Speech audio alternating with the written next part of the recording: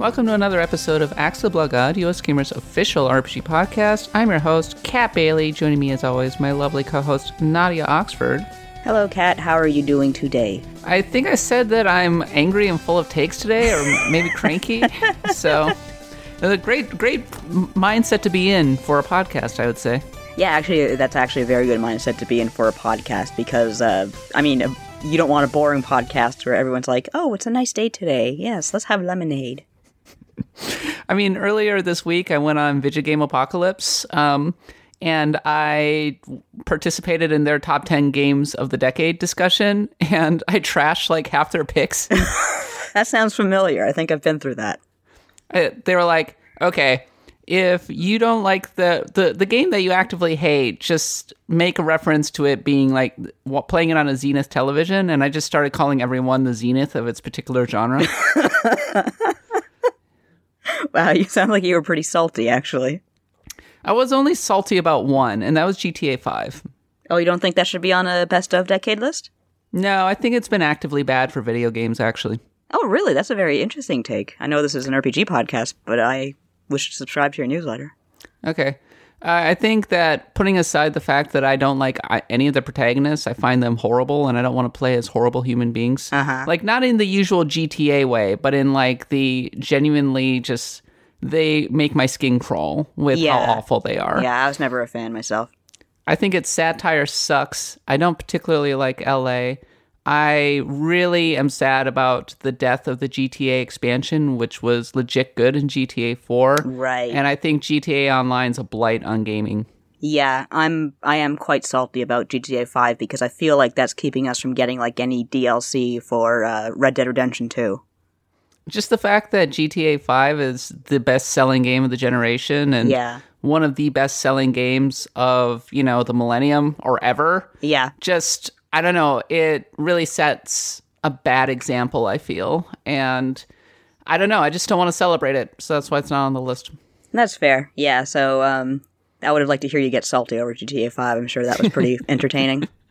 Oh, yeah, I'm sure. I also got salty about their inclusion of Shadow of Mordor.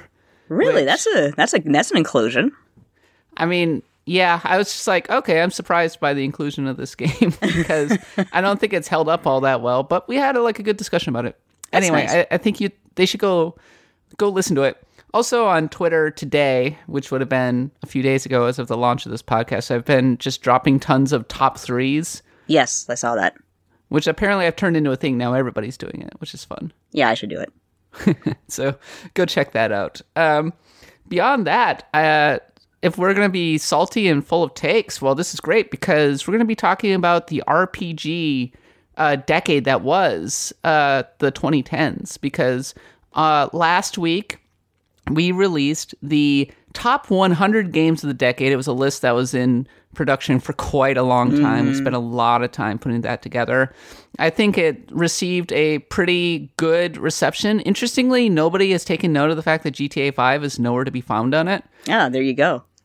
The feedback I've seen, the negative feedback that I've seen is people are wondering where Mario Kart 8 is, which I suppose is fair, but at the same time, like, while Mario Kart 8 is one of the best examples of Mario Kart, and it was very successful on Nintendo Switch, it sort of feels weird to put on a top 100 games of the decade list because it borrows... It's such a well-established formula, right? Yeah. Like, it's a really well-done example of a very well-established formula, but it's hard for me to be like, yes, like, this really takes the formula above and beyond. This is just like, man, like, maybe it's the peak example of Mario Kart 8. Like, you can probably make an example, like a really strong argument for being on the list. Right. But at the same time, like, I just didn't feel passionate about putting Mario Kart 8 on there. Yeah, that's fair enough. Like, because Mario Kart 8 is an excellent game, but it's not like we put Smash on there because Smash is just like so remarkable in that, yes, it is kind of like the game. It's so huge. Exactly. Oh it's my the game. God. It was built off the Wii U game, absolutely, but they added so much to it, and they're still adding so much to it that I feel like it really deserves a spot on the list. Whereas I feel like Mario Kart 8 could have a spot on the list if, as Mike has brought up many times before, Nintendo would actually support the game. They could make it a Smash. They could make it so much fun, but they just And this is like the best-selling game on the it on did the get Switch. DLC ultimately, and the Yeah. Switch version was an improvement for sure. Oh, absolutely, but it could have so much more. And I know I shouldn't be out here saying, "Oh, we need more DLC," but I think Nintendo does really good DLC, and I would love to see more Mario Kart content. Another one was Astrobot Rescue, which is the VR platformer yeah, I for was just- PlayStation VR. And a lot of people are like really passionate about pushing VR as a thing. Right. I still consider VR to be a super nascent medium. And while I appreciate games that continue to push it forward, and probably it deserved a place on this list, I personally have not played Astrobot, and I'm not extremely passionate about VR. So, I mean, I'll admit it's probably a blind spot for It's me. definitely a blind spot for me. I get motion sickness quite easily from VR, so I just kind of ignore it. I am interested to see what happens with VR once Half-Life Alyx comes out. I think Half-Life Alyx is overrated. It's not even out yet. Oh, what are you talking Did I about mention overrated? the salty and full of takes? No shit. I think first person anything is a horrible medium for VR, because it just they're continuing to push it forward and everything, but there's just no universe in which I will ever play Half-Life Alyx because A, first person shooters make me nauseated, B, they're just inherently compromised in the way that they're designed. It's just not a great way to enjoy first person. I don't know. They always feel so slow, so clunky, even the good examples. And they've made great strides in recent years. Medal of Honor was like pretty neat, but they still feel like a key example of novelty over actual quality. Right. And I fully expect Half-Life Alyx to be the same. And then 3, just like head crabs in VR is a hell no. It's just hard no. Yeah, it's like I played Five Nights at Freddy's in VR, and that was enough for me, frankly. I think Beat Saber is way cooler than Half-Life Alyx could ever be because music, the rhythm genre, is such a better use of Yeah, VR. it really is. Like a Tetris effect. I think the one good thing about Half-Life Alyx, like I don't care about Half-Life anyway. I don't care about the lore. I think the lore is like whatever. I think the universe is whatever. I acknowledge that it's done so much to push forward the conventions of shooters, but also I hate shooters. So I don't care. This is just me. This is just my biases showing through. Did I mention I'm salty and full of takes today? Maybe a couple of times. I don't know. I'm getting set in my ways or whatever. That's why I talk about RPGs and old stuff all the time now. But That's fair. I understand. I think the one good thing about Half-Life Alyx is that it puts you in the body of Alex, and all of these male gamers are like, I don't understand. Yeah, it's a bit of it's not a huge controversy, but you definitely have your complainers, and it's like, well, Alex has always been like one of the top references when you're talking about like cool women in video games. Like she's always been there, and I've always liked her. Anyway, circling back to the point of this podcast, we're going to talk about the decade that was RPGs. We're going to talk about all the trends. We're going to talk about what happened. We're going to talk about our list. We're going to talk about some of the omissions from that list. So that will be our second segment. We're also going to talk about the Final Fantasy VII Remake trailer, which dropped, though it did not come along with the demo, which I find interesting. I was hearing, there's going to be the demo, and I'm like, I'm getting all hyped for it, and it's like, okay, well, it's a 3.5 minute trailer. That's pretty cool, although it's not the demo. I am a little worried because there are just signs that they're really pressing to get this thing done. Like, there was supposed to be a huge event for Final Fantasy VII Remake in January. Right. And they canceled it. I think it's notable that the only gameplay they've shown so far is the stuff that they've been showing at E3 for like a year now. Yeah, and I mean, that stuff, like what I played at PAX, it was very good. I mean, there's clearly stuff there, and it's clearly polished, but I understand, like, okay, they want to add a little bit more polish. Like, a month isn't going to make a difference after how many years it's been. My biggest fear is that the gameplay is going to ultimately prove, like, really frenetic and really shallow, like Final Fantasy 15's. No, it was definitely, for what I played, it was definitely deeper than Final Fantasy 15's, and of course, you always had the option to go back to the more menu-based system. I hope so. I'm really looking forward to this game, and I'm going to be reviewing it, so, God, I hope they get it right. Yeah, I'm jealous you're reviewing it. Yeah, me too. Wait a minute. All right. Before we go any further, Axel Bloodgood is a US Gamer podcast. You can find us on iTunes, Stitcher, wherever podcasts are sold. If you enjoy the podcast, please leave us a review. We always enjoy hearing feedback from our listeners. You can follow me on Twitter at @the_catbot. Nadia's at Nadia Oxford. And if you want to have feedback on the show, send me an email at cat.bailey@usgamer.net, or send me a message over DM on Twitter, or leave a comment on our show notes on the site. We also have a newsletter that goes out every single week, and Nadia puts it together, and you can subscribe to it on our website. Nadia, what is the topic of this week's newsletter? I talked a little bit about like whether or not you rename your characters in RPGs and rename your Pokemon, that kind of thing, because I always rename my characters and my Pokemon. And I once read an article not that long ago saying that like half of Pokemon players don't name their Pokemon. I'm like, how can you do that? They're your friends. You got to give them names. I usually... Okay, so when I play RPGs now, I don't end up renaming the characters, except for the main character, right? Who I always name Cat. Even if it's a boy? Even if it's a boy. Awesome. Because it's kind of a self-insert kind of thing. Of course, it's you. Yeah, no, it's like, I am this character. Like, I name Link Cat for some reason. That's cute. When I first started playing Final Fantasy VI, I did rename all of the characters to my friends. Oh, that's nice. Which was a common thing. But then after that, like, it kind of started breaking my immersion to name, Cyan Joe or whatever. Joe the Samurai. Yeah. I was like, oh, I mean, these are the actual names of the characters, and it's totally messing me up that they had different names than they should have, so... I had a friend who used to name their characters like A boy and A girl, so it would be like, hey, A boy, let's go save A girl. Like, it was pretty funny. With Pokemon, I tend to only name the Pokemon that I actually care about. Yeah, to be fair, with Pokemon Sword and Shield, I didn't name every Pokemon. I knew I wasn't going to use like that Pidgey, so that Pidgey was going to go in the box anyway. I'm like, I'm not naming you. But I always name the Pokemon that I use. The Pidgey knows that I don't care because I just go, Pidgey, go. The funniest thing I ever saw, and I referenced this in my newsletter, I was just like standing beside a kid on a crowded bus, and he was playing Pokemon on the Game Boy, and he had named his Blastoise AAAAA, like capital A's. And so whenever like the Blastoise went out into the fray, it looked like Red was screaming, like, go Blast, go, Yeah, there's some really good ways that you can mess around with the names in these games and get people to say funny things. Yeah. I think it was in Secret of Evermore that if you named yourself a curse word, when you tried to get on a boat, the Grim Reaper would go, yeah, normally I would charge this, but I'm actually going to charge more because I don't like your filthy mouth, you. Yeah. I love stuff like that when they reference, like, we just like, oh, you're saying a bad word. We're going to call you out on that.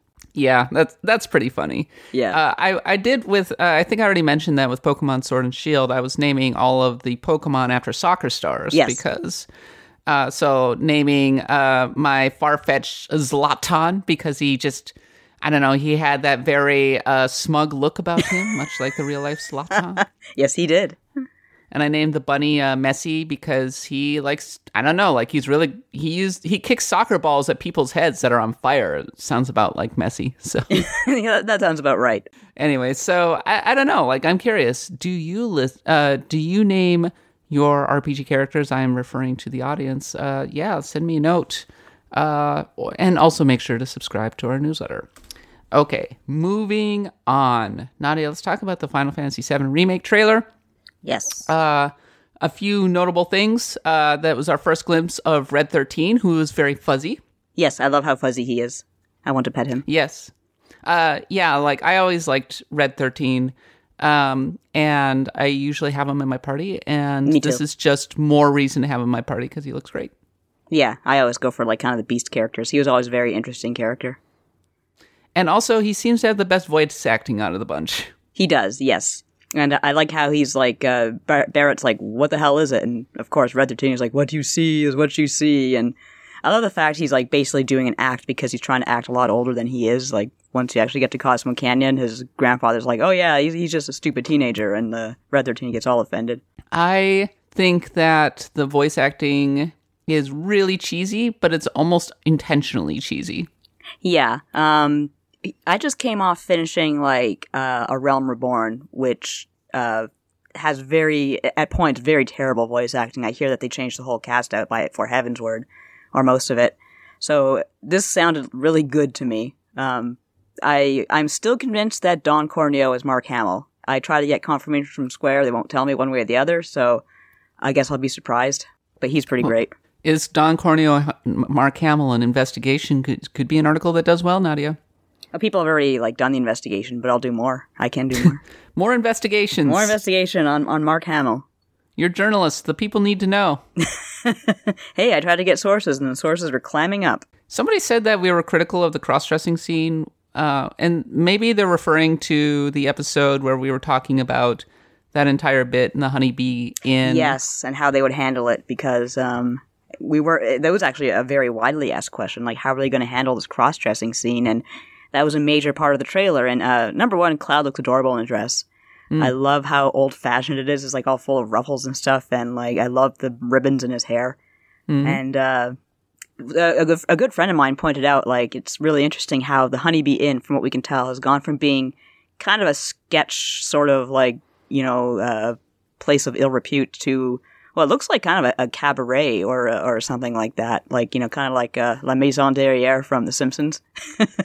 Is Don Corneo bi now? Because I think he says this is a place where we don't really care about gender. That wasn't Don Corneo. That was some character I've never seen before. But yes, he said beauty doesn't know any gender. And of course he's right. So was that just them clocking Cloud and not knowing? How progressive of Final Fantasy VII if that's the case? Well, I'll tell you what, Cloud looks like he looks a little bit confused when, that handsome, very handsome man gets very close to his face, and I don't blame him. When Cloud's in his arms and he's like, wow, it's this is producing feelings I've just never had before. I'm scared and yet somehow intrigued. I'm very intrigued. No, it was a pretty interesting scene. It looks like it's almost going to be like a musical. And I just saw this week, Phantom of the Opera. So I am all pro musical right now. If they want to do a whole number, I'm there for it. Oh man, I saw Phantom of the Opera for the first time a few years ago on Broadway, and it was pretty good. Yeah, it's great. I know every word of that stupid play. I saw it with my mom. We had a great time. And now you've got the main theme stuck in your head for the next week, right? I got all the themes stuck in my head. Because I like singing all the Phantom parts because they have a low voice. But continuing on with the Final Fantasy VII Remake trailer, once they got to the back half where they were actually showing a lot of the gameplay, I felt myself getting pretty hype, I gotta say. Yeah, it looks like it's very exciting. I like seeing all the kind of new stuff. I like seeing Palmer. I wrote an article, but of course it's up by the time that this is up. I wrote about Palmer because I think Palmer is just the perfect example of everything wrong with corporations. He's a total dumbass. His whole shtick is I like tea with lard in it. And he's in charge of something in Shinra. He is in the hierarchy. And he basically has the power to ruin lives, and he's stupid as all hell. The only good thing is that he gets hit by a truck. Yeah, I think the truest thing you said in that article was that Palmer is the terrifying person who is completely worthless and kind of an idiot, but somehow has risen to the top of the corporate hierarchy and can ruin your life. Yeah, and I actually looked around to see, okay, do we know anything about Palmer? Why is he here? And there's no answer. I can't find anything. So a friend of mine said, it's probably nepotism. I mean, almost certainly. He's probably somebody's son who got a job as a junior executive and just stuck around for a long time. If you assume that Shinra is a corporation in the traditional Japanese sense, you have a job for life, right? Yes, that's true. And therefore, he would never get fired for incompetence or anything. So he would just kind of... But apparently he wasn't so incompetent that he just got shunted off into a job that doesn't matter. Yeah, he used to be the space program. He used to be in charge of that, and for a long time, Shinra dropped that. So okay, so maybe that was the job that didn't matter. It was a space program. They're like, yeah, let's do this. Palmer, you're in charge of it. Palmer, you're in charge of it, and it's that's all he cares about. And the executives can be talking about anything else. And his only question is, number one, where's the tea with the lard in it? Number two, why aren't we funding the space program? Meanwhile, the president's talking about dropping a plate on helpless citizens. When I was working for a company in Japan, they created an entire leadership track for one person because they had no idea what to do with them, but they weren't ever going to go anywhere and they couldn't fire them. Yeah, that's just kind of like, and on one hand, it's like, hey, great, job security. On the other hand, that would be a really miserable position to be in. But Palmer's going to get hit by a truck. It's going to be great. Yeah, like I said in my article, there's no golden parachute for him, just a truck. And going, ugh. Ugh. That's such a great scene. I'd love to, like, just interview, if I ever get a chance to interview, like, Sakaguchi or anyone who worked on that game, I'd be like, why was Palmer hit by a truck? What made you sit down and decide that was going to happen? And you're also observing that Sephiroth has cat eyes now. Yeah, I didn't know that. I'm looking at this trailer like, what the hell? What the hell's going on with his eyes? He has cat eyes. And I said to my friend, who's like an expert on all things Sephiroth, I said, has he always had cat eyes? And she's like, yeah. And she shows me this like screenshot from, of course, vanilla Final Fantasy VII. And he had slits like a cat. It's like, holy crap. Does he see in the dark? That's really weird and cool. Why do that?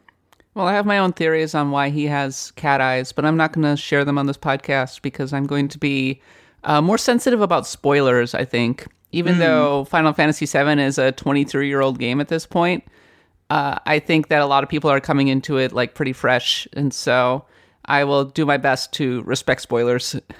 By the way, if you've managed to avoid Final Fantasy VII spoilers all this time, congratulations, because it really is like it was his sled territory for that. Yeah, it's like certain events that take place in the game are practically part of pop culture now.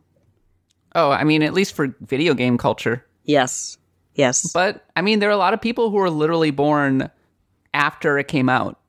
You know? Oh my god, how do people have the nerve to be younger than me? I don't get it. Way younger. way younger. In fact, one of the people on our staff, I think, was 1 or 2 years old when Final Fantasy VII came out. Ah, Jesus, Mary, and St. Joseph. It's terrible. Well, no respect. Well, now that I've turned to dust, Nadia, do you have any other thoughts on the Final Fantasy VII Remake trailer? I really enjoyed it. I watched it several times, and I said to my husband, hey, watch the trailer with me, even though he's not really a huge Final Fantasy VII fan. I have to say, I love Little Cloud. He's so cute. His little ponytail and his hopes and dreams are going to be crushed. I hope the trailer is indicative of the overall quality of the game, and that they just aren't an example of like, wow, man, those trailers were hype, but man, the game was a mess. I hope so, but I have good feelings about the game. I think Square's taking it extremely seriously. I think that this is almost their proof of concept that if Final Fantasy VII Remake is extremely successful, that's the direction Final Fantasy goes in from now on. That's interesting, because I think Final Fantasy XVI, I just think that it's under production right now. I think Yoshi P's in charge of it. So I think we'll be hearing something eventually, sooner than later. So I don't know if it's like, we've only seen like maybe a shot of concept art. So I don't know if it's like they've decided on a battle system or anything like that. Well, hopefully Square shows it soon and I get a chance to talk to the developers. I am as hype as ever for Final Fantasy VII Remake, and now that Cyberpunk has been delayed till September, which I'm extremely salty about. Oh, right, yes. So you have a clean slate, though. You have a clear slate. I know. I hope Final Fantasy VII Remake is more than like 20 hours long. Yeah, I really hate that it's episodic. I really hate that. Yeah, I've heard a rumor that it ends around the time a certain event happens, a certain big event, which would be a lot longer than I thought it would be. But that's like not a good place for a game to end. That's a cliffhanger. I don't want my game to end on a cliffhanger. It's terrible. Yeah, and what they should do is they should end the game at the end of the actual game. Yeah, that's an idea. That's a novel idea. And then have part 2 be all of the dumb expansion packs and Advent Children and stuff. I don't want to do Advent Children. Advent Children is so stupid. Or here's an idea. Just don't make it episodic. Just don't. I guess it's too late. They're making it episodic, and we got to deal with it. I think that's the one thing that could end up ruining. I hope not. I really do hope that it's a good, meaty, long RPG. I really do hope we get a chance to get out of Midgar, even though I still think it's going to end like right as they leave Midgar. Well, yeah, we've been waiting 5 years for Final Fantasy VII Remake. What's another few months? In fact, in many ways, the wait has defined this decade in some ways. It really has. And on that note, let's continue on to the best RPGs of the decade. Don't go away.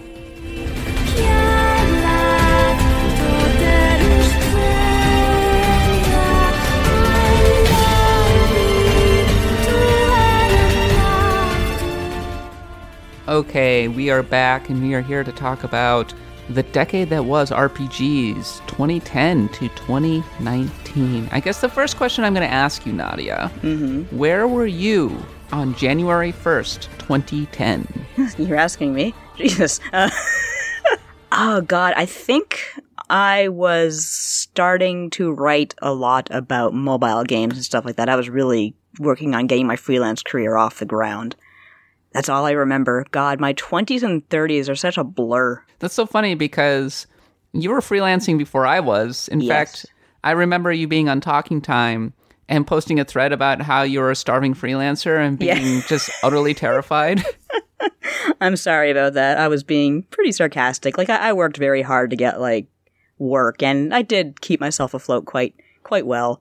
My path, like, I got married early. I didn't really go to any sort of post-secondary education, so I just had to work on my own, and when there was something to be written, I said, hey, I'll do it. Nadia is the hardest working person in games, let me tell you that. Ah, that's nice. In January 1st, 2010, I actually went back to my old tweets from then. Oh.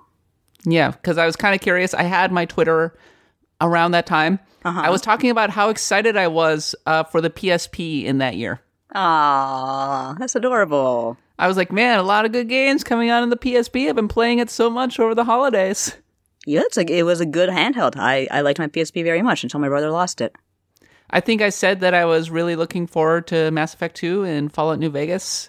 So I was very much on the RPG tip at that time. I think it was January 2010 where I got an Xbox 360 for the first time, and I lucked it home on my flight back from Minnesota because my friend had given me one.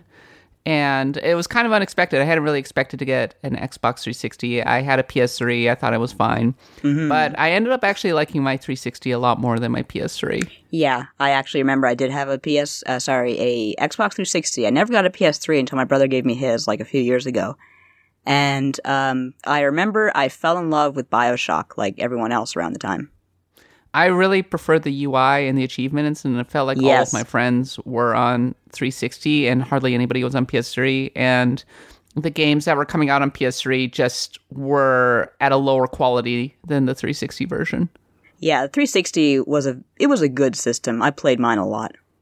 Yeah, I played so much 360. It was ridiculous. 2010 was also the year that I got into sports games properly. Oh, there you go. Congratulations. Yeah, I picked up Madden for the first time, and then that became a 5-year-long obsession for a while. And that was the end of that. To my detriment. But as for the RPGs, I mean, let's talk about some of the notable trends in RPGs for the decade that was the 2010s. I wrote down 5 major things, and maybe we can talk about them a bit, Nadia. Okay. First one.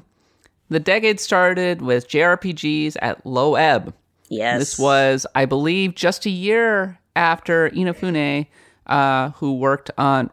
am I getting that right? It was Inafune, right? Who worked on Mega Man? Yes, he did. Said that basically Japanese games are dead. Yes. Oh, man, that was certainly a thing he said. It was certainly a dark time to be a fan of Japanese games, I would say. It was. We were just sitting here talking about how much we loved our Xbox 360, and there were not a whole bunch of Japanese-made games on that system. Yeah, they were putting out games like Lost Odyssey and that kind of thing. And I think in 2008, there were games like Tales of Vesperia, but so many of the best Japanese games were exclusive to handheld. Yes, I think the DS was probably going strong at that point. And it felt like nobody in the broader gaming discourse took Japanese games seriously, and especially JRPGs. Yeah, JRPGs were definitely, as you say, at an ebb. I felt like in the industry, people who were into JRPGs were like the very uncool kids who nobody would talk to. Yeah. And be like, what game are you anticipating the most? Oh, I'm really looking forward to... did Final Fantasy 13 come out in 2010? I think it did. Yeah, I'm really looking forward to Final Fantasy 13. Oh. Yeah. Okay. And you're not into Gears of War 2? Yeah, exactly. There's one thing I do remember about, maybe it was 2008, but it was around that time when commercials for games were really good, and Gears of War had that really incredible commercial with like Mad World, the song, and it made me think the game was something that it wasn't. Yeah, I mean, Platinum Games came back around this time, didn't it? It was 2009, 2010. Yeah. And that was exciting. And in 2007 we got 2008, Valkyria Chronicles, which was absolutely gorgeous, but yes, games like that were relatively rare. Yeah, they were. And to this day I still love Valkyria Chronicles, but yeah, that was definitely, it was very different at the time. Now Valkyria Chronicles, as much as I love it, doesn't look quite as different as it did back then. If you look at the major JRPG franchises at that time, Persona 4 was a PS2 game. Mm-hmm. PS2 was still going very strong. It was, yes.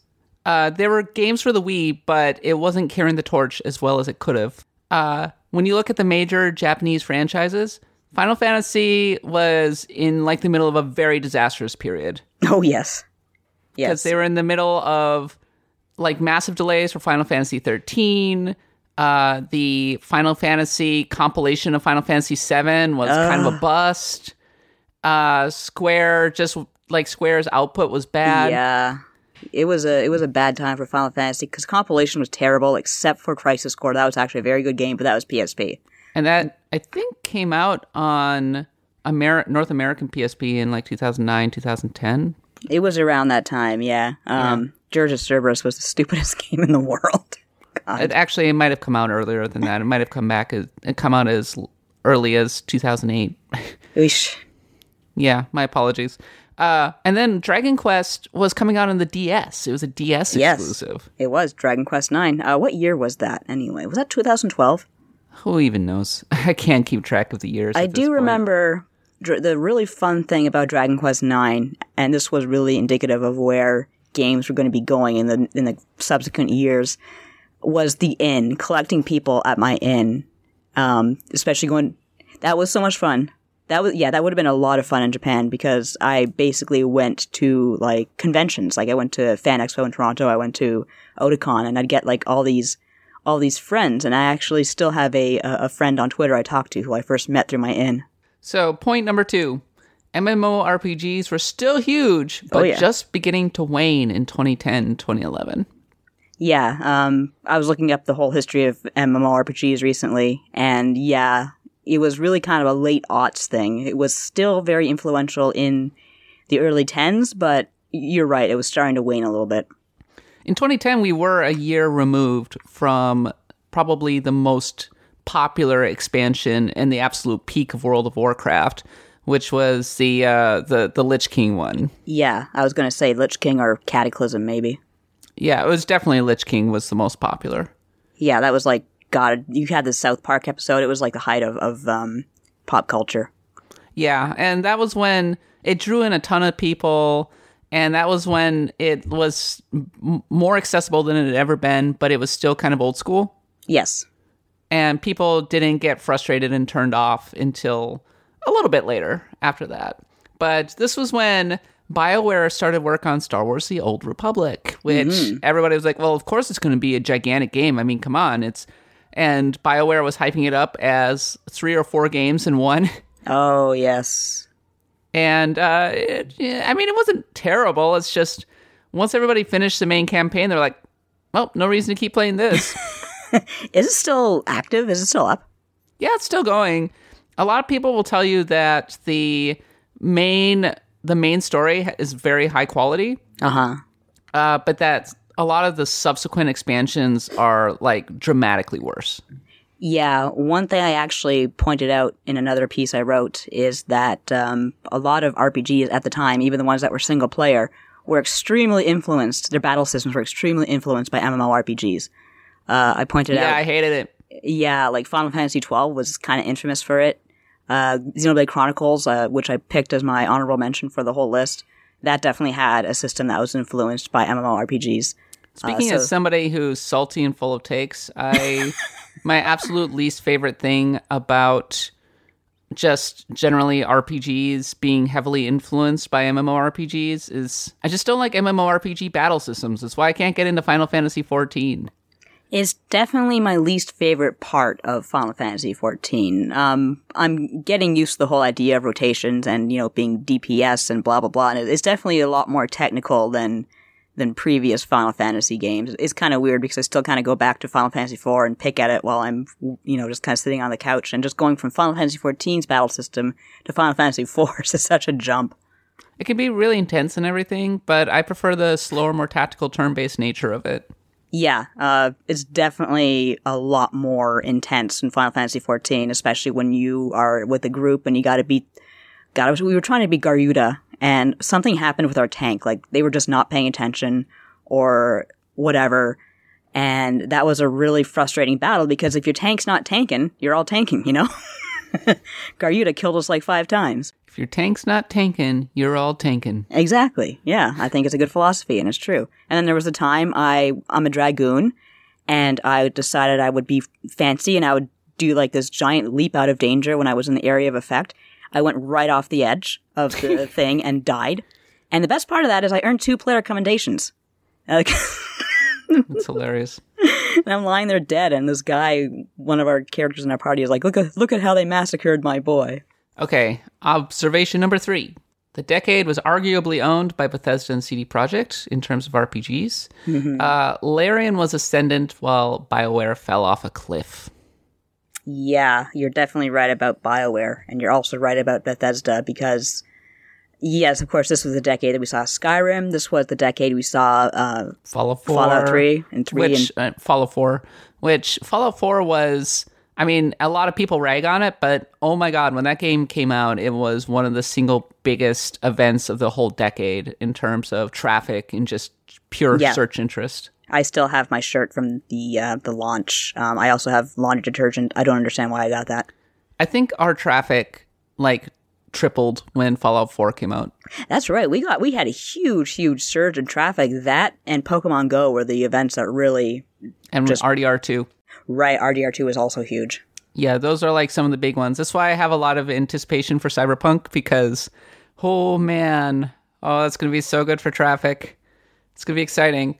But yeah, no, so even though, it was kind of despite itself that Bethesda had such a good decade, because a lot of people were very frustrated with Skyrim and Fallout 4 and Fallout 76, but like it or not, it really dominated things. Yeah, particularly Skyrim. I know a lot of people were frustrated by Skyrim, but for a lot of people, that was their entry into not just Elder Scrolls, but these open world adventure games. I know I was really intimidated by Skyrim at first, and I said, you know what? I'm going to do it. And I did. And I really enjoyed myself, and I said, I can't wait to see a bug. And then a giant hit me, and I flew up in the sky, and it was great. CD Projekt and Larian kind of came out of nowhere to really become... CD Projekt is now in an S-tier kind of studio that is just universally revered, but Larian has skyrocketed. They just continue to grow in esteem with RPG fans. Yeah, definitely. I will always root for CD Projekt Red, because to me they will always be that little tiny booth I visited in E3 2006, and they were so unknown that they gave the interview to a freelancer. Go interview these guys from Poland or something, I don't know. They have some game called The Witcher, and they were great. They were all just so friendly and oh yeah, soon he will die. And then there was BioWare, which really did fall off a cliff, as I already mentioned. They started with a game that we listed as one of the top 10 games of the decade, Mass Effect 2. But, as I tweeted on its anniversary, Mass Effect 2 was an incredibly great game that taught BioWare all of the wrong lessons. That's an interesting thing you said. You're going to have to outline that for me, because I have not played Mass Effect 2 yet. So, before Mass Effect 2, BioWare was a company that made its fame on turning tabletop experiences into really high-quality AA and AAA experiences, but they didn't get rid of the tactical elements. They were still very heavy on the role-playing aspects. With Mass Effect 2, they went a lot more action-heavy. They went a lot more set-piece heavy. They definitely watered down a lot of the RPG elements, like the crafting and the meatier kind of systems. And the storytelling, frankly, wasn't as good as it had been in the past. And from that point forward, BioWare games started to feel like almost self-parody in some ways. Yeah, I think that the low point for BioWare was probably Sonic Chronicles. That was in 2008 or something like that. Was it 2008? So that was before Mass Effect 2. Okay, because that was like, a lot of people say that was indicative of EA taking over BioWare and saying, okay, this is what you're doing now. We say it is so, therefore it is happening the way we want it to happen. And one of the things they did, of course, was just apparently abandoned Sonic Chronicles to its fate before it really had a chance to be finished. So yeah, here's BioWare's decade. Star Wars: The Old Republic. Meh. Yeah. And honestly, they probably split themselves too much. They spread themselves too much out. Yes. The original founders left, which was a huge bummer. Mass Effect 3, I mean, was very good in many ways, but just was fully an action game. And ultimately, a lot of people took serious umbrage with the ending. Mm-hmm. Dragon Age 2 was bad. Dragon Age Inquisition, was controversial. Hiran will stand for it. Hiran stood for it, and he put it in his honorable mentions, which I respect, and a lot of people think the Trespasser DLC was outstanding and unfairly overlooked. Yeah. Fair. And then what came after Dragon Age Inquisition? Not Anthem? What about Andromeda? God. Yeah. Andromeda comes out in 2017. Bad game. Really, at the very least, below average, I would say. It was basically, the way I hear it, it wasn't too bad, but it was so easily mockable because of the GIFs that everyone was passing around of the terrible, terrible cutscenes. And then Anthem was just the worst game that came out last year, so... That's really a damn shame. Tough times for BioWare. I really hope that they turn it around, but, I mean, I guess we'll see, right? I'm curious, do you think that any Japanese studios on the JRPG side had a particularly good decade? That's a good question. I feel like Japanese studios they're more likely to release one or two really big titles. I guess you could make an argument that Atlas had a great decade. I was going to say Atlas had Persona 5, which was really excellent. I really enjoyed that. Square Enix had a pretty good decade. They had Dragon Quest XI. They had... I liked Final Fantasy 15. Final Fantasy 14 was excellent. I think Square, when you look at them, a lot of their Western games did not do that well. Oh, their Western games are kind of a trash fire. I mean, not a trash fire, but you look at Tomb Raider, for all of the emphasis, all of the effort that they put into that game, it's kind of A lot of people just kind of shrug their shoulders at it. It's like Naughty Dog, but not as good. I mean, the Hitman games are critically acclaimed, but low sellers. The Marvel, the Avengers game. That's different. When you say and then you look at the Japanese output. I mean, Octopath Traveler was really good. DQ11 was really good. Final Fantasy 15, very controversial. Final Fantasy 14 was awesome this decade. Yes. So it's kind of a mixed record. I wouldn't say that they've exactly returned to their former glory. No, but when I was saying a trash fire, I was thinking not Eidos Montreal, but more what was that game about the deaf protagonist? That was The Quiet Man? The Quiet Man, yes. I guess that wasn't Western, no, but that was just weird, whatever that was. Oh, yeah. That game was people were making fun of that game. That was a very memeable game, wasn't it? That's exactly what it was. I would also give a shout out to Monolith Soft because Xenoblade Chronicles 2 was really good. The DLC was really excellent because you could see how they finally got a really good handle on the Switch's hardware. And of course, Monolith Soft is helping Nintendo behind the scenes a lot. They were helped a lot with Zelda Breath of the Wild. They're working a lot on Breath of the Wild too. So they're a very talented studio, and I'm very excited for the things they do. Depending on whether you consider From Software a Japanese RPG developer, right? They had a hell of a decade, didn't they?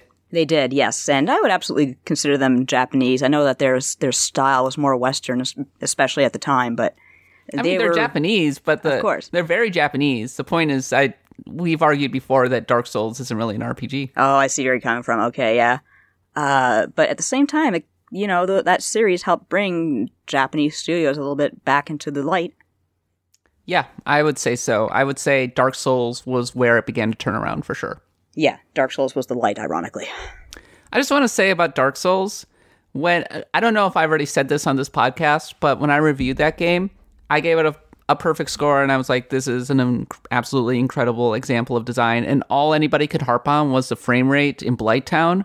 Yes. And like, how can you give this game a 5 out of 5 when the frame rate is crap in Blighttown? And Good old like Blighttown. 10 years later, it's considered just an indisputable classic. It is in every top 10. And oh, by the way, they fixed the frame rate in freaking Blighttown. Are you happy? Yeah, it's okay, guys. Blighttown will not hurt you anymore, except for all the insects there. Okay, number 4. Heavier emphasis on nostalgia, explosion of digital distribution, crowdfunding allowed for old school genres to flourish. That would be old school RPGs, classic JRPGs. Case in point, we had the Pillars of Eternity from Obsidian, because Obsidian was like in deep trouble after Stick of Truth. They spent way too much time and effort and money, and they had delays and blah, blah, blah, blah, blah. And so it was almost like a Hail Mary when they did Pillars of Eternity. And that, I don't think it ended up being that successful, but it was successful, right? And it brought back a genre that had kind of gone away in many respects. Yeah, now it's pretty hot to do like isometric top-down games, which is cool. And you're absolutely right, there is kind of a revival of retro, not just because people are nostalgic for it, but I also think there's a little bit of necessity there, because the Switch is, of course, extremely popular. It's a great RPG machine, but it's not particularly powerful. It's not the game that's going to run like, really incredible 3D games. I mean, even The Witcher 3, as good as the job they did on that, you could see the compromises everywhere. So I feel like developers prefer to put out games that are more like nostalgic because, like, look at the graphics for Octopath Traveler. The Switch can handle that no problem. And again, like Pillars of Eternity, etc., Switch can handle it no problem. And they're great games to play on the go. So yeah, I think it's part nostalgia, part necessity. I would also say that, first of all, games are now multi-generational. They've been around for, 50 years at this point? Something like that. Longer than me. At least 40. And so that means that several generations of people have grown up playing them and are nostalgic for them. Because there's so much media at this point, brands that are known have a particular amount of currency, and so therefore people are going to lean into nostalgia as much as possible. And also, we are now at a point where there are so many games and so many ways to distribute games that you can cater to literally any taste, and that means that no matter how small the niche, you can make a game for it. Case in point, Darkest Dungeon, a game that could not have come out in the early 2000s. A hardcore party-based, kind of a roguelike 2D game that was extremely punishing. Like, no publisher would have picked that game up in the mid-2000s. They just wouldn't. But no. Some indie devs came in, and they had a ton of success with it, and Darkest Dungeon ended up being quite influential in the PC scene, and now I'm really pumped for Darkest Dungeon 2. Yeah, it has been an excellent year for smaller, more experimental indie games like Stardew Valley. That's a perfect example. Like, you're not going to get a publisher picking that up in the early 2000s, but with the digital distribution, it's like, hey, I want to make a better Harvest Moon. Here it is, and it just took off. Same with something like, Untitled Goose Game, which is an RPG, but it gives you another idea of how much more flexibility people have nowadays. And the only problem, of course, is it's hard to preserve games that are digital. But I guess you got to take the bad with the good, and R.I.P. GameStop. Well, our friend Jeremy Parrish is at Limited Run Games that does physical versions of popular indie games. So yeah, and I'm really, really glad to see that. That's actually a really excellent service to provide. And pretty much Jeremy is in his element now. Oh, yeah. Congratulations to our friend Jeremy Parrish. Yes. I would say that if we were talking about Final Fantasy VII Remake earlier, I mean, that just is the example of just leaning as heavily as possible into nostalgia. I feel like if they had made Final Fantasy VII Remake in the late 2000s, they would have tried to make it very different than what they are doing now. Do you think it would have been more like a traditional like HD upgrade? I think it would have been a lot more self-serious than it is now. I think they're leaning heavily into the craziness of Final Fantasy VII. Yeah, you saw Scarlet using an actual soldier as her footstool, right? Yeah, exactly. Yeah. I think they're just having fun with it in a way that they wouldn't have 10 years ago. Yeah, it's like they kind of know that they made a little bit of a wacky game, and they're having a good time with it. Okay, number 5, the huge success of the Switch has boosted JRPGs in the latter half of the decade. I mean, you look at games like Bravely Default, you look at games like Octopath Traveler. I mentioned that JRPGs and such were previously more of a handheld concern. In the latter half of the decade, they fully made their way back to home console, and I think we are the richer for it. Yeah, and not just the Switch, but also the 3DS was really, really excellent for smaller RPGs. Like, Atlas had a great time with that system, and so did I, frankly, because I got to go back and play a lot of games that I missed the first time around on the DS. Like, I got into Etrian Odyssey, I got into Radiant Historia. Those are great games, and of course, there's the last game that came out, the Persona Labyrinth sequel.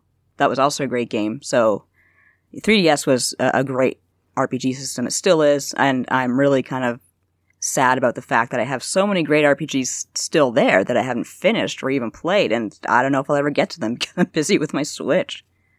No disrespect to handhelds, of course. Like, there are so many great games that came on it. I've put hundreds, if not thousands of hours into my DS and 3DS. I think the main thing is that just by virtue of being on a home console, you're just necessarily going to get in front of a wider audience.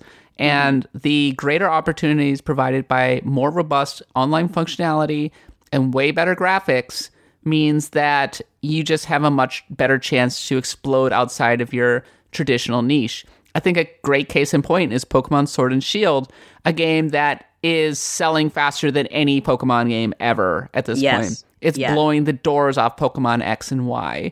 And you would think, wow, like, okay, that's pretty amazing, because the 3DS wasn't exactly an unsuccessful platform, right? No, it was huge. But the Switch has just taken that series to an entirely different level of popularity. Yeah, you're right, because it is a lot more visible on a console versus just restricted to a handheld. And like Octopath Traveler, I mean, there's just no way that it would have gotten the hype that it did if it hadn't been on Switch. No, absolutely not. Like, I feel like it would have been probably a little bit overlooked on 3DS. And the same goes for Fire Emblem Three Houses as well, a game that made it onto our top 100 games of the decade. Yeah, and that's another game that's basically exploding previous records for the series. Okay, so those are our major trends for RPGs this decade. Did we miss any? I would love to hear your thoughts in a Twitter DM or in the comments or thereabouts. Okay, so let's talk about some of the notable entries that were on this list. Nadia, looking at the notable entries that were on our top 100 list, there are quite a few of them, actually. Do any of them stand out to you? The Witcher 3, just because it was like, I was just talking about how I met CD Projekt Red when they were like basically a bunch of nobodies, and now, as you say, they're like a AAA developer. And to see this game that came out and by all accounts apparently influenced the likes of the new Zelda, that's pretty incredible. That's definitely one of the most influential RPGs of the decade, no question. I think it's the defining RPG of the decade. Yeah. For sure. Like, everybody wants to be The Witcher 3 now. And it leans so heavily into the established, like, AAA trends of this decade. When I was on Video Game Apocalypse, so many of those games were open world.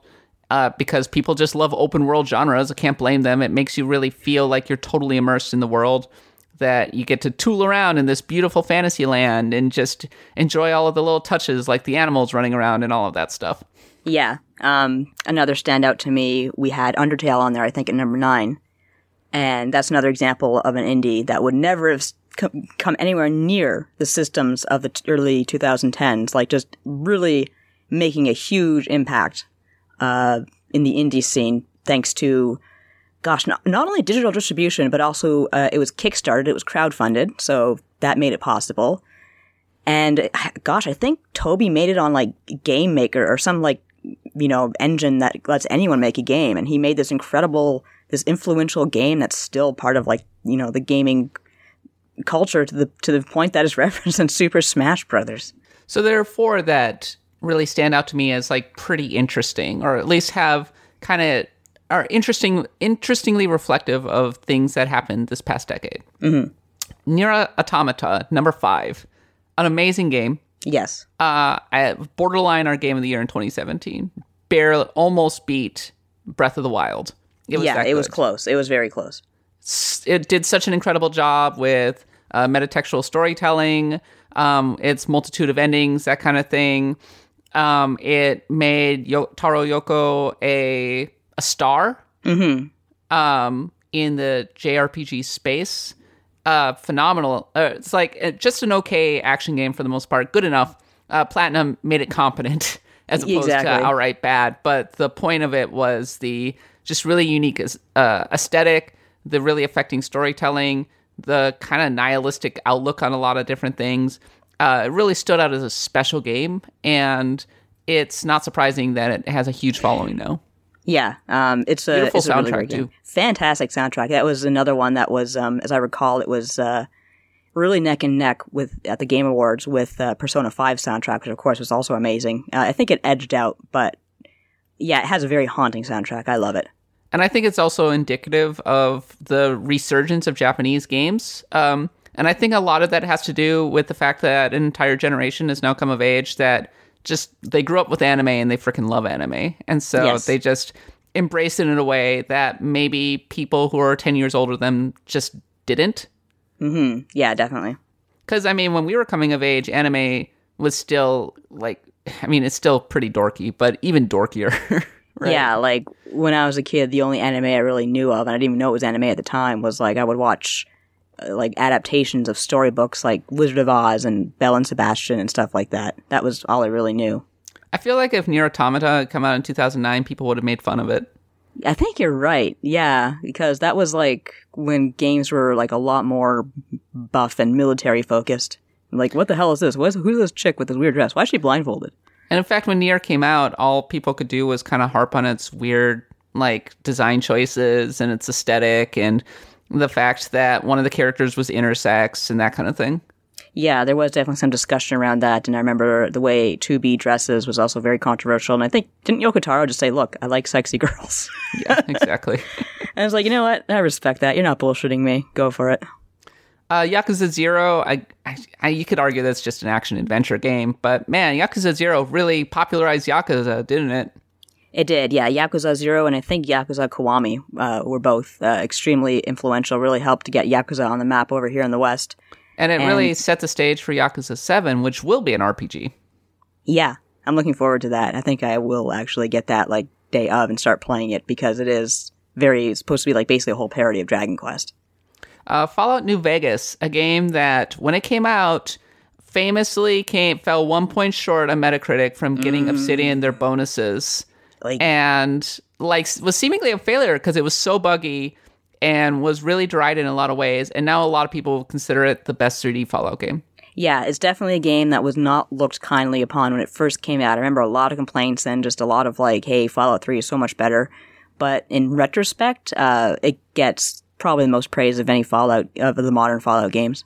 Yeah, I think this game had its reputation rehabilitated the most out of maybe any RPG on this list. Divinity Original Sin 2, which is probably Larian's, magnum opus. Mm-hmm. A lot of people really, really, really, really, really love that game, and it's out on Nintendo Switch now. Yeah, I really got to get it. I really got to get my button gear in place on that. Come on, Nadia. Do it. Well, I just started The Witcher 3, so I don't know.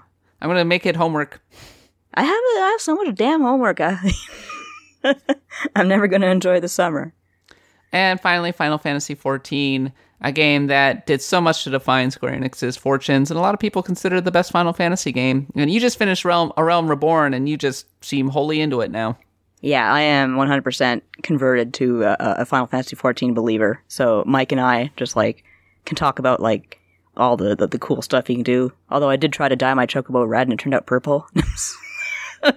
It's a nice purple, but I'm really mad about it. Okay, and now let's talk about some honorable mentions. For me, I put down Persona 4 Golden, and the reason we didn't put Persona 4 Golden on the main list was because effectively it was a port, an enhanced port, right? Which of a game that came out in 2008, and so I was like, there are other games that I can celebrate on this list. But I mean, obviously, we've talked about Persona 4 Golden ad nauseum. We love that game. I think a game that is more interesting and more controversial that we left it off, Xenoblade Chronicles. Nadia, yes. Let's talk about Xenoblade Chronicles. Yes, I put Xenoblade Chronicles as my, it was actually a toss-up between that and Rhythm Heaven Fever, Rhythm Heaven Megamix. I absolutely adore the Rhythm Heaven games. This is the power of the Monado. Yes. Xenoblade Chronicles is also an extremely interesting story because we almost didn't get it. And to this day, I don't know why at that time, at that particular point in time, that was around 2010, 2011, 12, Nintendo was very resilient, was very resistant to bringing Japanese games, like very Japanese games over to the Wii. Like, it wasn't just Xenoblade Chronicles, it was also Last Story. There was a couple of RPGs they just had no interest in localizing until, Operation Rainfall and all those movements made it clear, hey, we want these games. And I'm really glad that Xenoblade Chronicles came out because it's one of my favorite RPGs of all time. It has that kind of MMO-inspired battle system that I talked about earlier, which I guess maybe that's a reason you don't like it very much. Well, it's more tactical, though. It's more of a turn-based kind of situation. Yes, but it does still have that influence there. And to me, though, it's not so much about the battles so much as it's about the setting. I adore Xenoblade 1 and 2's settings. I just love the idea of being on this giant being. You're this little tiny thing scurrying around and everything's just kind of living in harmony on this being. And it's not a matter of, oh, you have to travel way across the land and go to your goal here. It's no, you have to ascend. You have to keep on climbing the Bionis, get to its knee, get to its hip, and finally get up to its head. And it's like, what's up at the head? We don't know. It's a big mystery. So I just found that extremely interesting. Soundtrack is beautiful. Character designs are weird, but very compelling. It was a different RPG, and it still is. It's an RPG I won't forget anytime soon.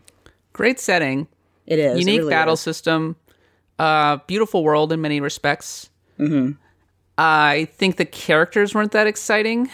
They had their charms. I think the localized voices helped a lot because they're like, this is the Monado's power. I love that cheesy stuff. And Ryan's like, no, it's Ryan time. It was ridiculous and fun. Side quests were kind of meh. Very fetch questy. Were very good. Yeah. Yeah, it's a very straightforward game in many respects. I think that it is a very good RPG that maybe gets slightly more credit than it deserves because it was in that famous Operation Rainfall situation where people were pushing so hard, were so obsessed with it getting localized for the Wii. Because it was like the end of the Wii's heyday, and it didn't look like Xenoblade Chronicles was going to come over here. It was only available in England, which really added to its mystique in many respects. People were modding their Wiis and everything to try and play it. And then when it finally came over here, people were like, "Yeah, this is good," And then, of course, it was a Wii exclusive as well, and people really hold on tight to their Nintendo exclusives. And Monolith Software is, I believe, a second-party, possibly even a first-party studio at this point. Pretty much, yeah. So just by virtue of being a Nintendo joint, people are going to automatically accord Xenoblade Chronicles that much more attention, I suppose. That said, I'm probably doing it a disservice. I think it is a very good RPG in many respects, and I'm really looking forward to the remaster. I'm very much looking forward to the remaster. It's an RPG. Is there anything that makes it truly special? Is it just the setting? The setting helps a lot because it's not afraid to be fantastic. It takes dreams and ideas and it runs with them. I just really enjoy the idea, like I said, of being on those huge creatures, something that Xenoblade Chronicles 2 really, really expanded upon. It also had a lot of interesting locales. Like you had the Gaur Plains, which was this huge sweeping area. You had these, I can't remember the name of there was this forest that was all phosphorescent and really, really beautiful. The music would change at night and it would just be really, really nice ambiance. So it is partly because of the setting, but it also, it felt alive in a way a lot of RPGs didn't at the time, because that was, you would see a lot of your potential targets living on the plains and, living their lives, doing whatever. Another thing that Xenoblade Chronicles 2 expanded on really nicely. You would also, in that kind of true MMORPG sense, have really strong enemies that you could engage or try to avoid, preferably avoid, because they would flatten you if you weren't ready. So it gave the game a certain sense of life and danger that wasn't really present in a lot of RPGs at the time. I thought the battle system, it was pretty tactical, and I liked it. It did something with the boss fights that I really like in a lot of RPGs, which is each boss required you to change your mindset and your strategy. Yes, absolutely. The boss fights were quite serious. I know a couple people got stuck on them. You had to juggle your party in such a way because you could find yourself literally not being able to do damage because as powerful as Monado was, it couldn't damage organic life. So that was the problem. Yeah, so that was really interesting. I think Dunban had a sword that could damage mechanical enemies, but otherwise the Monado was all he really had against mechanical enemies. But of course, as you said, the Monado was almost useless against organic enemies. So if this came is up the against Monado's power. This is the Monado's power. I'm really feeling it. Yeah, I got sick of those voices after a while. I didn't. I stick just over and over and over again. I love it. It's so stupid. The one thing that maybe is holding back Xenoblade Chronicles slightly right now is that it's not the greatest to play on Wii. And it's really not great to play on 3DS. No, it's really not. I've tried. I really did try. So a lot of people, like playing it on an emulator is almost kind of the best course because it looks much better that way. Yes. But you're right, because I had a Pro Controller, so I had no problem. But if you didn't have a Pro Controller and you're trying to control that game with a nunchuck and a remote, good luck to you. But that remaster looks tasty. I'm excited. Yes, the remaster looks very good. I'm very excited for that because I know a lot of people feel like maybe 2 wasn't as good as 1, but I really, really enjoyed 2 a lot. So I think Xenoblade Chronicles is just firmly stuck in that B tier RPG territory. Correct me if I'm wrong. I think it's good. It is very good in many respects, but I can't say that it rises to the level of classic. Maybe not, but it's a very RPG for lack of a better term. Like I said, it very much celebrates the fantasy side. It's better than a lot of the pack. It's better than your average RPG for sure. It's definitely much better than your average RPG, and it's definitely unforgettable. It's very distinct. I feel like Xenoblade Chronicles X maybe didn't have that certain distinct feeling and flavor that 1 and 2 did, but 1 and 2 definitely, as well as the Torna DLC, they all feel very distinct. You can look at these games in an instant and say, oh, that's Xenoblade.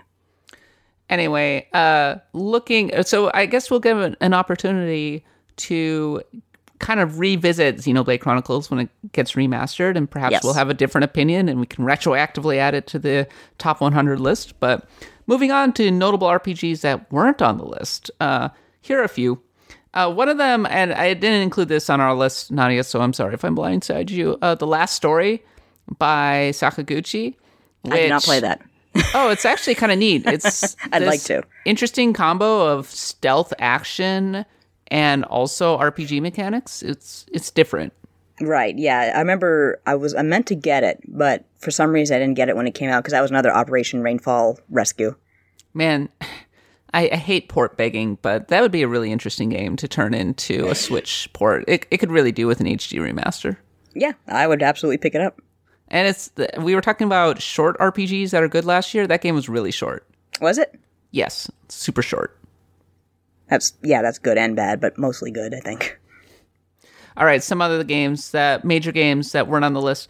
Dragon Age Origins, which I don't know, like Dragon Age just never really rose to the level of BioWare's best fantasy RPGs from the 2000s, especially Baldur's Gate. It was good, but it felt too bloated for its own good.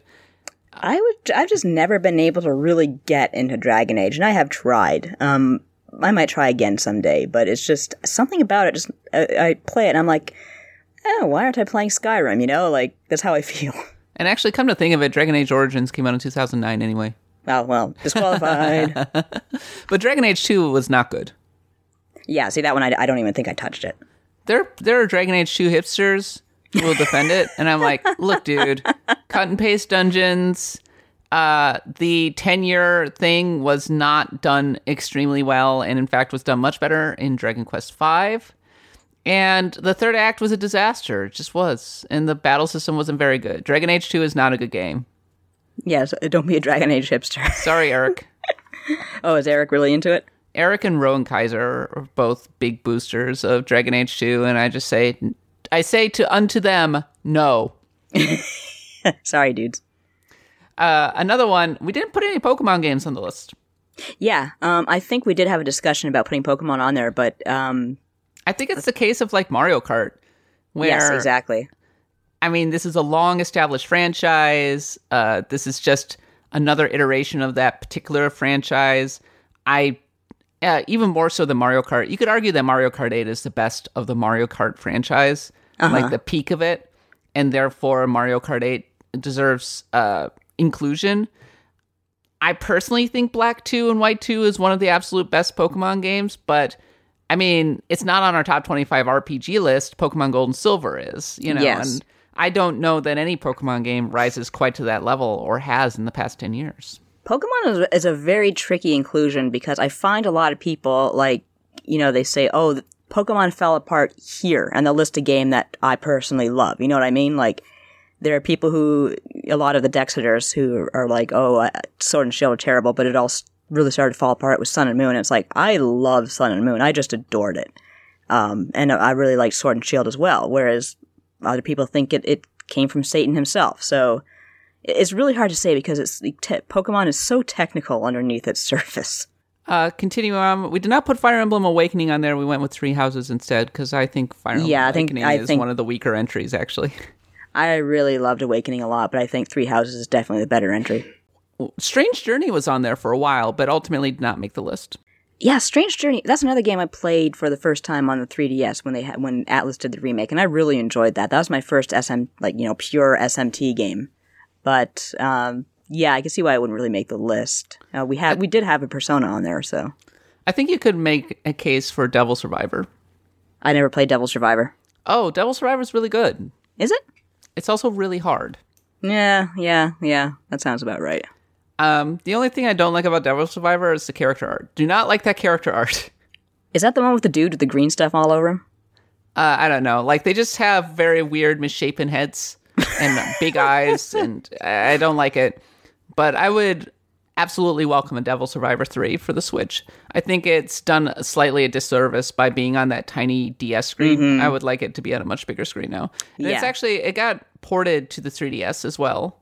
So yeah, that one, I didn't play that one, but still, like, I feel like the SMT games... Wait a minute, I thought you played Devil Survivor 2. No, I played, I just said I played, what's the one we just talked about? It wasn't Devil Survivor 2. No. So a game that probably deserved to be on this list, but the problem is that nobody on the team really plays it, and so it feels like it's off in PC land in many ways. Even though it's out on console. I don't know, like, I think that any team is going that's the size of ours is going to have a blind spot. Absolutely. And maybe we have a big blind spot for Path of Exile. Yeah, see, that means pretty much nothing to me, unfortunately, which is really a shame because, yes, obviously PC is a huge RPG machine, and we're sitting here like, duh. What if I told you that Path of Exile is one of the most successful PC games of the past decade? I believe it, and I believe it because I know nothing about it, and I'm just the real example of console trash. That's my weakness. It managed to turn grinding gear games into a major player in the PC RPG space. It was constantly being updated. It has a sequel coming out. Right. Found tremendous success on the Xbox One. And the one time I tried to play it, I was just not able to get into it. Is it like really, really kind of intense? It just feels kind of old school. I gotcha. Yeah. And being old school is not a bad thing, but I guess I prefer Diablo. See, that's actually one game this decade that I played for the first time and really enjoyed was Diablo 3. Like I really, really got into that. You want to talk about a game that got rescued? Diablo 3? Yeah. Yeah, absolutely. I know that the launch was kind of a disaster. And yet, Diablo 3, even now, like, you can't really say, oh, this was better than Diablo 2. Like, it's good, but in some ways, it always feels like it's held back by its bad launch. Yeah, that makes sense. See, I have nothing to really measure it against because it was my first Diablo game, and I think it was a good place to start, because with Diablo, what are you doing? You're just killing demons. Oh no, there's bad demons. Get rid of them. I have 2 crossbows. I'm ready to do this. Honestly, I feel like I'm doing Path of Exile a disservice. There's so much to dig into with this game in terms of like all of the good things that it did. Right. It found a monetization system that worked without being exploitive. It has an insane amount of depth and customization. It just has a completely ridiculous skill tree Like, beyond anything that you can ever imagine, Nadia. It is constantly being updated. It's insanely good. It is. And I'm sure if you asked around, you get a guest on to talk to you about it. oh, I'm sure I could. I could get the developers on here. In fact, I probably have had the developers on here at some point. There you go. There have been like 250 episodes at this point. I don't know. I don't know who's been on this dang podcast at this point. Be our memory listeners, because ours are fizzled. But yeah, Path of Exile is a game that definitely deserves more attention, and I think we're going to definitely give it to it when Path of Exile 2 comes out. That's fair. We'll do our best. Final Fantasy 15. Yeah. Yeah, it's not a game that deserves to be on this list. No. Especially since We let Mike and Katie win. But here's the thing about Final Fantasy 15. I was never playing it for the gameplay, because yeah, the gameplay was shallow as heck. I was playing it because I really loved the road trip aspect. I think that was a really fun thing to do for an RPG, and I'd like to see it expanded upon in future, installments. I really love the characters. I love Noctis and Gladio and Prompto and Ignis. I think they had a really interesting dynamic between them, and I think it really helped a lot of women get into RPGs because they also like the chemistry between the boys, and I'll never stop being mad at the fact that Conan made fun of them on the show, on his Clueless Gamer bit, where he's like, oh, they're talking about wedding dresses, that's so stupid and gay. And it's like, they're good boys, let them be good boys. And I really just enjoyed the banter between them and the camaraderie. It's a shame that Final Fantasy 15 didn't have to be basically scrapped and start over. Yeah. But then also using the ideas that were already kind of in place as best they could. It was a weird game, and they did their best to salvage it. But I don't know, it's really indicative of the bad times that Square had. The one good thing about the game that I will say is that it really is a sign that I take that game as a sign that Square Enix was working really hard to get out of its pit, which, in my opinion, it did that quite successfully. Because even though I haven't played, the really updated version of Final Fantasy 15, I hear it's basically a whole new game now, thanks to the fixes and the DLC. And the last one is Octopath Traveler, which I know that you're more of a booster of it than I am. Yeah, I don't know if I would have put it on the list, though. I really, really enjoyed it, but it has certain glaring faults that if someone says to me, hey, I can't really play this game because I don't like the way the story comes together, I don't like the fact that the characters will interact, I can understand that. I feel that.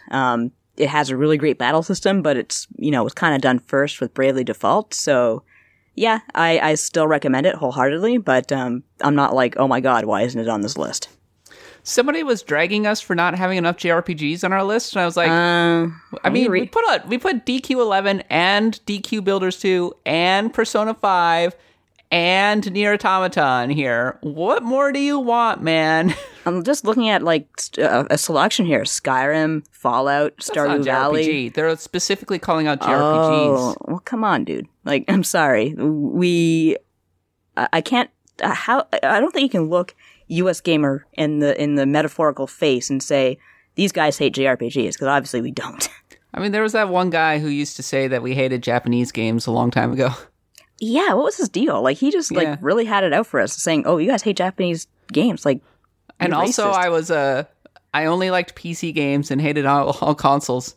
That was weird. It really describes me, doesn't it? It really does. Yeah, Cat Bailey, maybe Bizarro, a console hater, PC lover, hates all Japanese things. Yeah, that's totally matches the woman who spent how many years in Japan? Yeah, well, 3, but. Oh, wow. Okay, so that's a wrap, I think, for the 2010s. Any main takeaways, Nadia? It was a very interesting year full of a lot of changes. I think it started off a little bit grim, and then it really grew and grew. And now we're in a really good place for RPGs. I hope we stay here for a while. Yeah, I was kind of looking back on where we were in 2010 and how much things have changed. Did you know that 2010 was the peak of Farmville on Facebook? Oh, kill me now. Now I remember what I was doing. I was writing about a lot of web-based games. I was writing about a lot of Facebook games. Not so much Farmville, but I was writing about, for some reason, hidden object games were a huge, huge deal. And I was writing, reviewing those, and it's yep, this sure is a game where you find things. Plastic instrument games were still very much a thing in 2010? Yes, and of course everyone has at least one drum set in a closet somewhere, or they gave it to Goodwill where it's probably still rotting. It was still kind of theoretically possible to play every game that came out in 2010. Yeah, that's true. Like, that was before licenses started to expire, didn't it? Free-to-play mobile was just not as much of a thing. No, back then, I think most games, if you wanted them on mobile, you had to pay like a buck for them. And I remember that brought its own host of complaints because developers were like, hey, how can we possibly make a profit off these games that people are paying $1 for? And then it got worse. I would say that Dude Bro games were still very much in the forefront of the consciousness. In fact, correct me if I'm wrong. Okay, so I think Modern Warfare 2 came out in 2009. Mm-hmm. So, I mean, that was where we were, I feel like. And Gears of War 2, I think came out in 2008, I want to say. Yeah, something like that. So, like, it just felt like we were peak Halo, Gears of War, Modern Warfare. Like, that was just dominating everything. It was the worst. Yeah, it wasn't my favorite time of gaming. I remember my brother, he was like huge into games, more so than I was at the time, because he was really into those Dude Bro games. Then he had a kid. I think that's maybe what happened. A lot of people who are into these Dude Bro games had kids, and they can't really, go around shooting noobs anymore. Although my brother always makes sure to go on Christmas Day so he can shoot all the noobs. And I think the worst thing was seeing the developers that we loved from Japan and elsewhere trying to ape Western games and failing miserably. There was that, and there was also that mass exodus of, like, really popular developers with really, like, amazing resumes going to, like, Zynga and stuff like that. Into mobile hell? Into mobile hell, yeah. I interviewed, like, the creator, one of the creators of Civilization, Brian, can't remember his last name, because I'm not a Civ fan, I'm sorry, everyone, but he was, like, working on Farmville, and I interviewed him at Zynga, and That's freaking grim, man. Grim. It was quite grim, but in 2010, we still had a freaking 2K executive saying that strategy games weren't a thing. Let's make XCOM into a first-person shooter. That's where we were. That's where we were. It was not my favorite time for gaming. I'm really kind of glad those days are behind us. Yeah, I think that games are messed up in plenty of ways. Of course. 2020, and not the least the discourse. The discourse is more poisonous than ever. But at the same time, like, there are more games than ever, and like it feels like if you want a thing, you're going to find a great example of that. It's like, there is a game for you out there right now. That's why I have a friend who sometimes kind of gets, like, a little bit, like, sorry for herself. Like, oh, there's nothing for me to play out there. Because, like, she watches the Game Awards and sees, like, the spectacle and how stupid it is. And I'm like, no, you don't get to make that excuse around me. Because I will point you to 10,000 games that you personally would love, and I know you would love if you would open up to them. And with that, Axe of the Blood God is a US Gamer podcast. You can find us on iTunes, Stitcher, wherever podcasts are sold. Follow me on Twitter at @the_Kappa. Nadia's at Nadia Oxford. And make sure to subscribe to our newsletter. We love to hear comments from you. Please leave a comment on the show notes. We like to save up a lot of the best ones for a mailbag that we do every single month. And we just like interacting with our listeners. A lot of you people are so nice, and we really enjoy hearing nice comments from you. I'm glad I've seen so many new people saying, hey, I just discovered the pod. I really love it. You are really brightening my day with RPGs. And that's great. Come join, bathe in the glory, the crimson glory of the Blood God. So, all right. We will be back again next week, as always, to start a brand new month. And there's going to be plenty more to talk about. It will be almost time for another console RPG quest, Nadia. I think it's about time to perhaps get into the Dreamcast, or maybe we can talk about the next round of handhelds, because there's the Wonder Swan and the Neo Geo Pocket. Please look forward to that next month. But until then, thanks for listening, and for Mario and myself, we'll be back next week. Happy adventuring.